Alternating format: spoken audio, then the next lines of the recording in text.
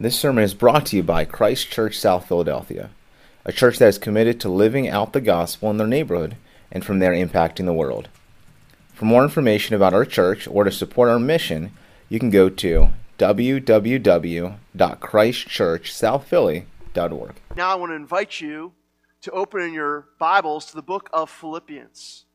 Open to the book of Philippians. If you need a Bible, you can go ahead and shoot your hand up in the air. We would be happy to get one to you. So just go ahead and put your hand up. You can find the book of Philippians by looking in the table of contents. That will show you the page number. Turn to that page number and then look for the big number 2. The big number 2 gives you the chapter, and then we're going to be in verses 5 through 8 this morning. As we've already noted, this Sunday marks the beginning of what church tradition calls the Advent season. Advent is Latin for the word coming. It's when we celebrate the coming of Jesus at Christmas and also anticipate his coming again at the end of all time. And so as we go through this Advent season, we're going to take some time to go through a special sermon series. And to help us understand the purpose of this series, the real heart behind it, I want to share with you a true story. In 2007, a man sat at a metro station in Washington, D.C., and started to play the violin.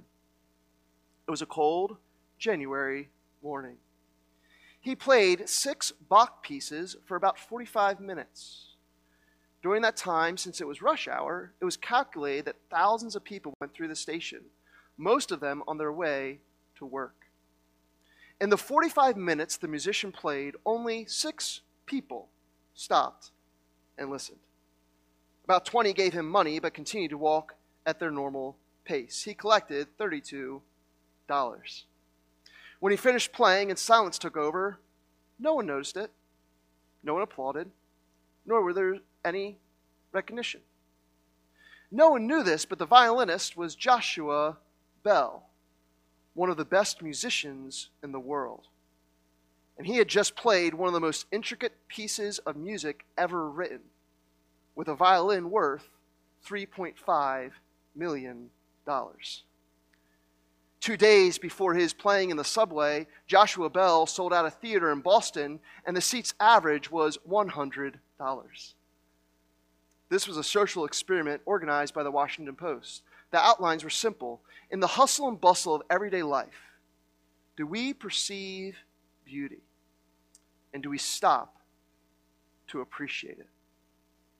One of the possible conclusions from this experience could be, if we do not have a moment to stop and listen to one of the best musicians in the world playing the best music ever written, how many other things might we be missing? What a poignant question. In the hustle and bustle of our lives, how many beautiful things might we be missing? Over the next few weeks, we are going to slow down and take advantage of this Advent season to make sure that we don't miss the most beautiful thing this world has ever known, which is the beauty that the God of the universe has written himself into the story of this world. Jesus came to earth so that we could live with him as our King. And so our Advent series is Behold Our King. Behold our King. That's what we're going to be doing over the next couple weeks. We're going to be beholding our King. And to give us a taste of what I hope that ends up being for us, I love this quote from Robert Murray McCheyne where he writes, "Learn much of the Lord Jesus. For every look at yourself, take 10 looks at Christ. He is altogether lovely. Such infinite majesty, and yet such meekness and grace, and all for sinners, even the worst. Live much in the smiles of God. Bask in his beams. Feel his all-seeing eye settled on you in love, and rest in his almighty arms. Let your soul be filled with a heart-ravishing sense of the sweetness and excellency of Christ and all that is in him. Friends, that's what we're going to be doing over the next few weeks together. We're going to be beholding our King and letting our souls be filled with a heart-ravishing sense of the excellencies of who he is. And to help us do that, let us now turn our attention to the book of Philippians chapter 2 and read together from God's word in verses 5 through 8. This is the word of God to us.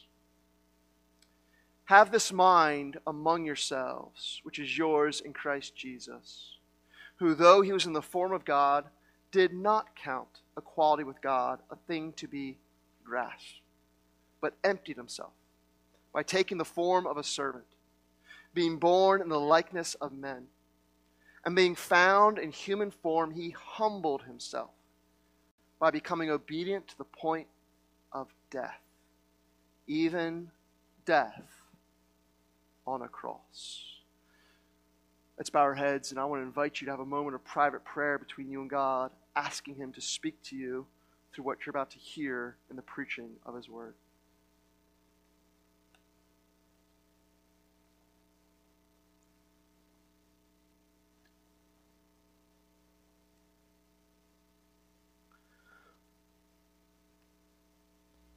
And now, if you'd be so kind, please pray also for me, that I be strengthened by His Spirit to speak in a way that's helpful to you and glorifying to God.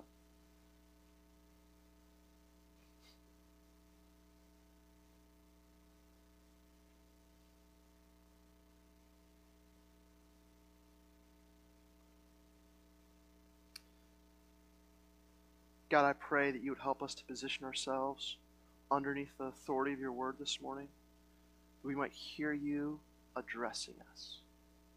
Give us eyes to see what you want to show us. Give us ears to hear what you want to say to us. Give us hearts to receive what you want to give us. By the power of your Holy Spirit, may a far greater sermon be experienced than the one I'm actually going to give. Lord, please meet us as we are. Speak to the places where we need to hear you most, but don't leave us as we are. Would you build us up in our most holy faith in Christ, for the glory of Jesus' name. And it's in his name we pray and say, amen. Amen. If you're familiar with this passage, you'll notice that I stopped before the great climax of verses 9 through 11. That was intentional, because in coming weeks we're going to spend some time meditating on the glory of Christ. But for this morning, I want to draw our attention to how this text talks about the humility of Christ. Part of Jesus' beauty is not just who he is, but also how low he was willing to go for us. Friends, if you can sometimes wonder, does God really love me? If the bumps and bruises and painful twists of life can sometimes make you feel like God is distant and removed and maybe doesn't actually care that much, this text has something profound to say to those feelings. Here's the big idea that this text wants to bring home to our hearts. It is this: seeing how low he became shows us how loved we are. It is seeing how low he became that shows us how loved we are. I have 2 points for us to guide us through this text. We're going to consider the divinity of Christ and then the humility of Christ. We start with the divinity of Christ because it is the divinity of Christ that shows us the incredible depth of the humility of Christ. Seeing how exalted he is what magnifies the immensity of the length he went to become so low for us. And it is his unimaginable humbling that reveals to us his unfathomable love. Seeing how low he became shows us how loved we are. I've entitled this morning's sermon, Behold Our Humble King. Behold our humble King. Let's consider the divinity of Christ. Verse 6 says that Jesus was in the form of God. Now we read that in our modern understanding, we can think that means that Jesus He appeared to look like God. He was kind of like God, but not actually really.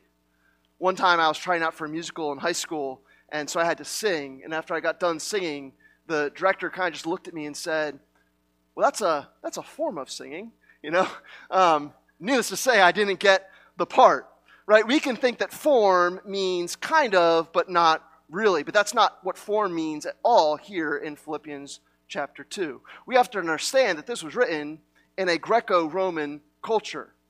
And the language of the Greco-Roman culture was largely influenced by their philosophers, one of the most notable being Plato. And just in case it's been a while since you've read Plato's works, in which he lays out his theories of form, let me remind you what that is. Plato's theories of forms is that it's this idea that everything in existence is a derivation of its ultimate form. And so, for example, while there are millions and millions of kinds of chairs, there's only one ultimate form of chair that is the true essence of chairness. Every other chair in existence is just a shadow of that one true form of chair. And so for a Greco-Roman person like Paul to talk about forms, what he means is not that Jesus is kind of like God, but not actually. No, what he is saying is that Jesus is the true essence of God. He makes this abundantly clear as he goes on to write that Jesus did not consider equality with God a thing to be grasped. Jesus could have grasped onto equality with God because that equality is rightfully his since he is God. Scripture shows us that there is only one true God. But this one true God exists in three persons. There is God the Father, God the Son, who is Jesus, and God the Holy Spirit. These persons are distinct from one another, but united in their essence as the one true God. And so here's just a sampling, so you don't have to take my word for it. Here's just a sampling to show you how God and the Son are of one essence. Titus chapter 2, verse 13. We are waiting for our blessed hope, the appearing of the glory of our great God and Savior, Jesus Christ. 2 Peter 1:1. It's the righteousness of our God and Savior, Jesus Christ. John 1:1. In the beginning was the Word, and the Word was with God, and the Word was God. Jesus is the true essence of God, distinct in person from the Father and Son, but of one essence, co-eternal, co-glorious, co-holy, co-divine. As the early church says in its Nicene Creed, Jesus the Son is God from God, light from light, true God from true God.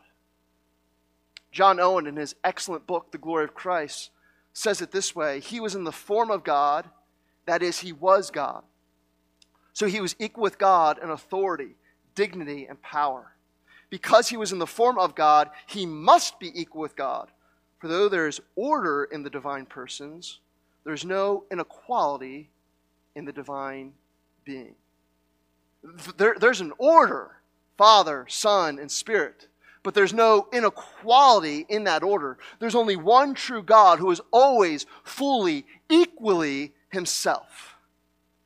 Now, if we spend some time thinking about God being three in one, which is the doctrine of the Trinity, if you think about the Trinity long enough, your head will start to hurt. I mean, the Bible clearly describes that God is three in one, but just because the Bible clearly describes it does not mean that we can fully comprehend it. And so people throughout the ages have tried to come up with analogies to try to help us understand this better. But the reality is every analogy falls apart. And so some have said, well, it's like a triangle, right? You have one triangle, but a triangle has three parts, three sides, right? There's only one triangle, but three sides. It's like, yeah, that breaks down because each side of a triangle is only part of the triangle. Jesus is not part of God. He is fully God. Others say, well, it's kind of like, a phase of water, right? There's liquid and then solid and gas. They're all water, but they come in different ways. Yeah, but God doesn't come in different ways. He always is who he always is. And so maybe those analogies can help us get a little closer, but they all fall short because the reality is the Trinity is something that is just beyond our comprehension. Here's what's called in theological terms. It is an incomprehensible mystery. That's what the definition of the Trinity is. And I think we hear that and we begin to get a little uncomfortable because we don't like things that we can't understand. In fact, it can make us think that, well, this is totally irrational. It actually doesn't make any sense because it doesn't make sense to me, as if we are the sum total of all knowledge in the world. But we think that way. And so if it doesn't make sense to me, then it doesn't make sense at all. It feels irrational to us, and so therefore we think, well, it must not be true. And yet, isn't some of the most beautiful things in life beyond our ability to fully comprehend them? Try to explain what it's like for a parent to hold their child in their arms the first time. Right? You can try to explain it to someone who's never experienced it, but unless you've gone through it, words really fail to capture that moment. Try to put into words what it means to watch the sunset over the Grand Canyon, or explain why a certain piece of music can move us to tears. I would suggest that the more beautiful things are, the more profound they are, and the less we are able to fully comprehend them and explain them. And if that's true for the beauty of the created things of this world, shouldn't we expect it to be true of the beauty of the Creator of this world? Should we not expect that He would be so beautiful and so profound that in many ways He would be beyond the comprehension of our small, finite minds? And let's make no mistake. Friends, when we're talking about God being triune, this is not a dusty doctrine. No, this is the beautiful heart of our Christian faith. God being triune means that for all eternity, God has been a being of love. Because for all eternity, there's always been a person for God to love. The Father, Son, and Spirit have always been in a perpetual dance of love with one another. And the whole world has been created out of an overflow of this love that God has within Himself. His love is so glorious that He has, as John Calvin says, created the world to be a theater to which we can watch His glory. While we can't fully comprehend the Trinity, friends, we should be so grateful for the Trinity because it tells us that God is love and that our purpose in life is to know and to celebrate and to enjoy and to revel in this great love of God. And so as we work our way back to the text, this is saying to us that Jesus is one of these three persons of God. And so all of the glory that exists within the one true God, all the power and the might and the worth and the exaltation of His holy being, all of God's glory is Jesus' glory because Jesus is God. Therefore, there is no one who is more exalted than Him because there is no one who is like this God. Exodus chapter 15:11 draws our attention to this. As it says, "Who is like you, O Lord, among the gods? Who is like you, majestic in holiness, awesome in glorious deeds, doing wonders?" 1 Samuel 2:2 answers that rhetorical question by saying, "There is none holy like the Lord, for there is none beside you." Friends, Jesus is unparalleled in His exaltation. He is the eternal, holy, all-powerful, almighty, transcendent, exalted, resplendently radiant, glorious God. And He chose not to hold on to that. Jesus chose not to count the riches of heaven, the glory of the angels' praises, the power, authority, and pleasure that were all rightfully His as equal with God. He chose not to count those as things to hold on to. But He emptied Himself. Friends, seeing the glory of His divinity should make His humility astounding to us. Seeing how low He became shows us how loved we are. Let's consider how low He became by looking at the humility of Jesus. Verse 7 tells us that He emptied himself. Now, we need to understand that this emptying does not mean that Jesus stopped being God. Colossians 1:17 says that in Jesus, all things hold together. And so if Jesus stopped being God, the world would have blown apart. And so Jesus did not, indeed he could not, stop being who he always is. His emptying did not come through him stopping being God. No, look at how verse 7 describes what it means for him to empty himself. It says that he emptied himself by taking the form of a servant. Jesus' emptying came not through a subtraction, but through an addition. His emptying was not the subtraction of his divinity, but the addition of our humanity. Again, John Owen helps us here when he writes and says, Paul does not say that he stopped being God, but though continuing to be God, he took the form of a servant. That is, he took our nature upon him. He became what he was not, but did not cease to be what he always was.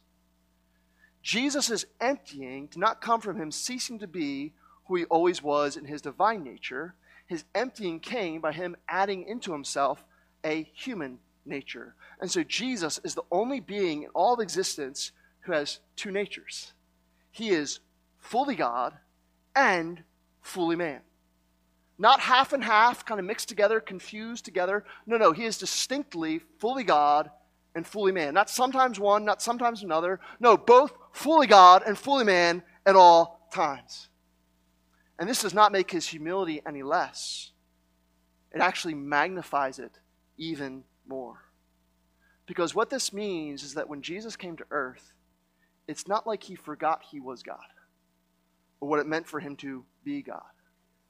No, every moment he was here on earth, he knew the eternal glory that was rightfully his. You know, sometimes for us, ignorance can be bliss. We don't know what we're missing out on. And so I don't miss flying on private jets because I've never flown on a private jet. You know, when I'm all crowded in a commercial flight, you know, my knees are up to my eyeballs. I'm not sitting there and be like, oh man, if only I was on a Gulfstream right now, right? Like that thought doesn't enter my mind. I don't miss flying on private jets because I never have and I never will. You know, for me, like I'm happy if I get upgraded to like an exit row, right? At least my legs can go from my eyeballs to like maybe down to the ground, you know, and I'm good. I'm a happy camper if that happens in my life. I've been told that once you fly private, you really are ruined from flying any kind of other way. But I'm just blissfully ignorant. I got no idea what's going on with that. Don't know any difference. But friends, there's no blissful ignorance for Jesus. No, it is with the praise of the angels echoing in his ears that he steps into the muck and mess of this world. He is fully God. And since he didn't stop being God, he never forgot what was rightfully his, which makes his sense of loss all the greater. Few things gross me out more than rats. I think they are just foul creatures, right? I mean, they live in sewers. They survive by eating feces. Like, they are just disgusting. Imagine with me, if you will, that one day you turned into a rat. But you still knew exactly what it meant to be a human, and you still had all your human sensibilities. Can you imagine the humiliation that would be? Like, rats don't think their lifestyle is that big a deal because that's all that they know. But we'd be horrified because we aren't rats, and so we know that we weren't made to live like that. Friends, now consider this. The distance between our Creator and us, his created beings, is far greater than the distance between us and rats. Because rats are also, like us, created beings. And so just imagine the humility of what it meant for Jesus to grow in Mary's womb a person he had created.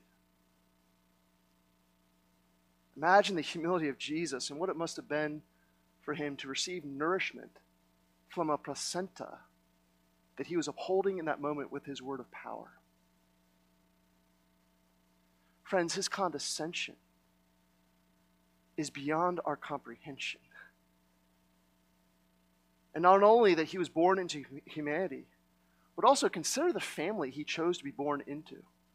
Like if I'm God and I can be born into any family that I want, I'm probably going to pick a pretty cushy lifestyle. Like I want to be, born into a family of the rich and famous. Like for me, I'm probably going either between LeBron James or Dwayne "The Rock" Johnson. I'm going to be born in that family. Like I got a mansion, I'll finally get my chance to ride in a private jet, floor seats to whatever sports event I want. Life would be great. And Jesus could have had that.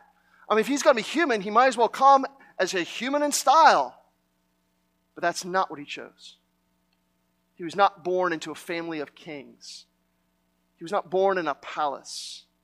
No, when Luke writes Jesus' biography in his Gospel of Luke, he says that his mother was from Nazareth, and then he actually has to add a qualifier to that. Well, Nazareth is from Galilee, because no one would have known where Nazareth is from. People knew Galilee, so he mentions that, but no one had a reference point for Nazareth because Nazareth had no trade routes that went through it, no major attractions, didn't even have a Greek temple that people would go and worship at. It didn't even have a local synagogue. Like you had to go to the next town for that. Nazareth was very much like Podunkville. And since Nazareth was so isolated, it was also a popular hangout for gangs of thieves. Not many people knew about Nazareth, but those that did knew it was not a good place. And so this is why in John's biography about Jesus, when people find out that Jesus' family is from Nazareth, they say with a sneer, "Can anything good come from Nazareth?" Jesus was not born into a family of power and prestige, but to some hillbillies from the bad part of town. That's the family he chose to be born into.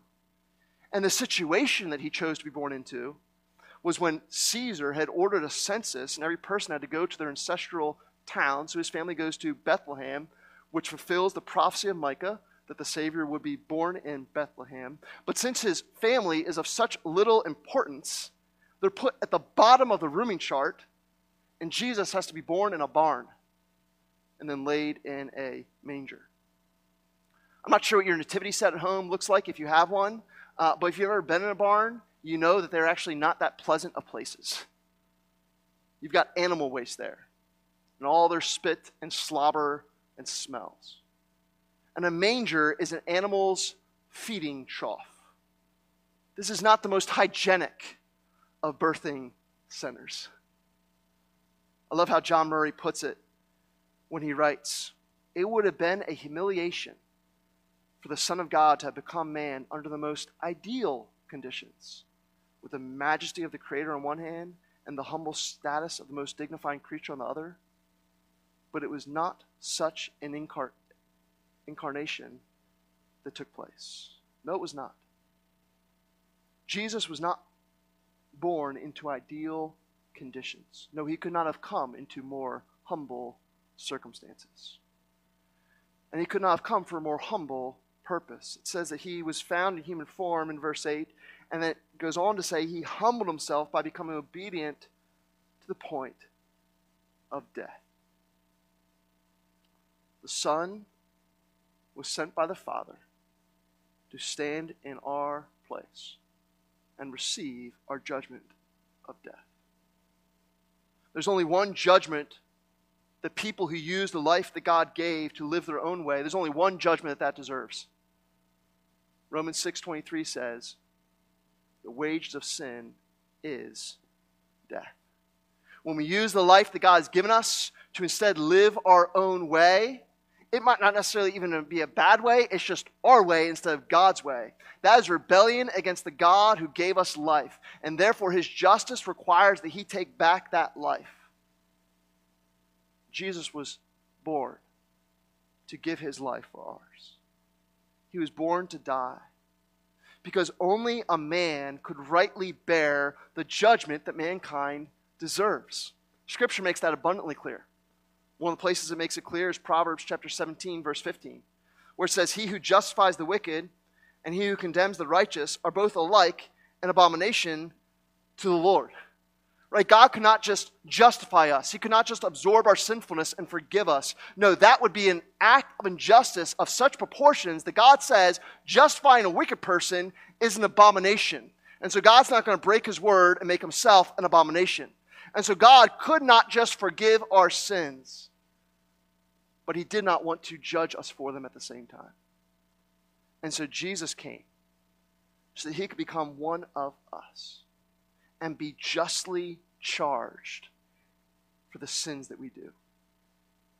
Jesus came for the most humble of purposes, to take on the guilt of our sin and receive the penalty of death that we deserve. And he then died in the most humiliating of ways. It says he didn't just die, it says he humbled himself to the point of death, even death on a cross. The cross is such a common symbol in our culture that I think we can forget the horror of what it means.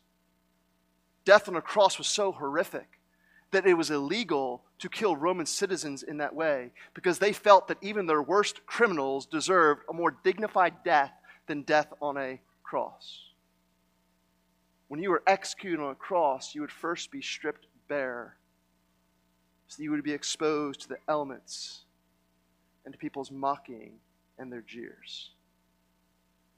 And the cross was no pleasant way to die. No, it was a torture device. Nails were driven through your hands and feet, the places where the nerves are most tightly bundled, and so it sends excruciating pain shooting through your body. In fact, that word excruciating was specifically created to describe the unique kind of pain that the cross created. After being nailed to that crossbeam of wood, you'd be hung vertically, and the weight of your chest would collapse in upon your lungs, and you would not be able to breathe. How people died through execution on a cross was death through suffocation. And when our bodies sense that we are suffocating, we have involuntary reflexes that kick in and push against that which is choking us. And so here's what would happen on the cross. As that person begins to suffocate, their reflexes would kick in and they would push up on their feet and pull down on their hands to give themselves a little bit of relief for their lungs to breathe. But that pushing and pulling would further rip into their nerves that were already torn apart in their hands and feet, sending fresh pain through their bodies. And so they collapse down again in agony to once again begin the process of suffocation. And on it would go until eventually, out of sheer exhaustion, they couldn't push up anymore and they would just suffocate and die. That's the kind of death that Jesus chose. But even more than the pain, Deuteronomy chapter 21 says that anyone who is hanged on a tree is cursed by God.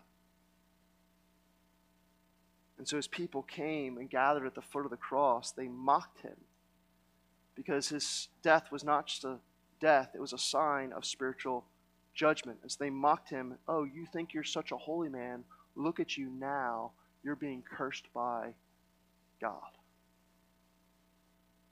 What they didn't understand was that he was taking that curse for them and for us. Friends, this is our humble King. The crown he chose to wear was a crown of thorns.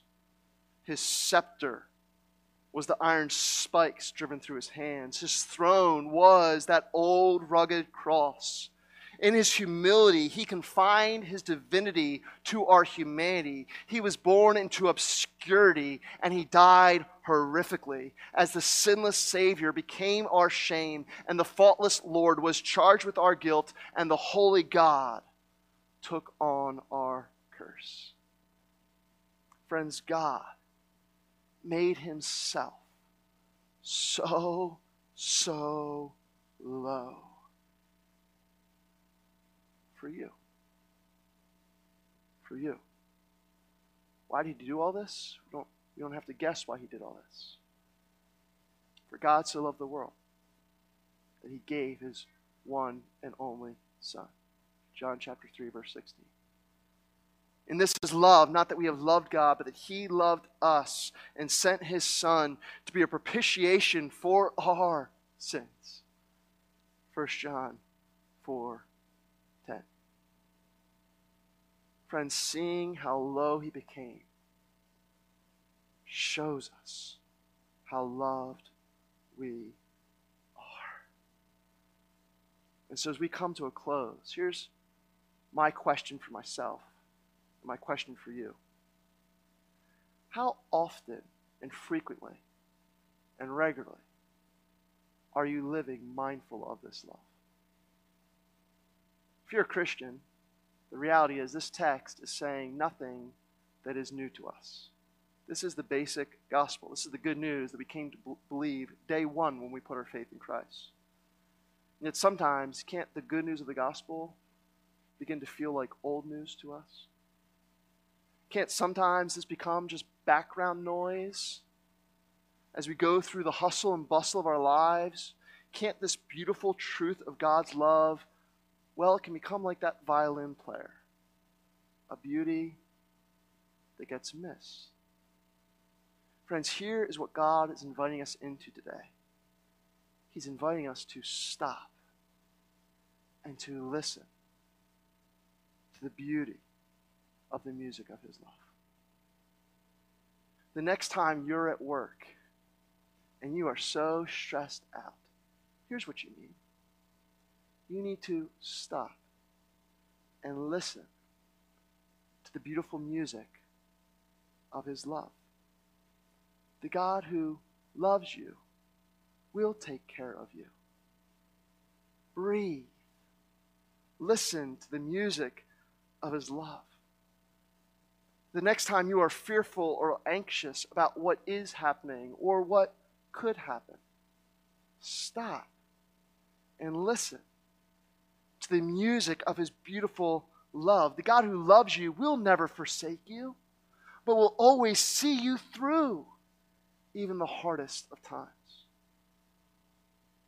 Married couples, the next time you're in a conflict with your spouse, stop and listen to the music of his beautiful love.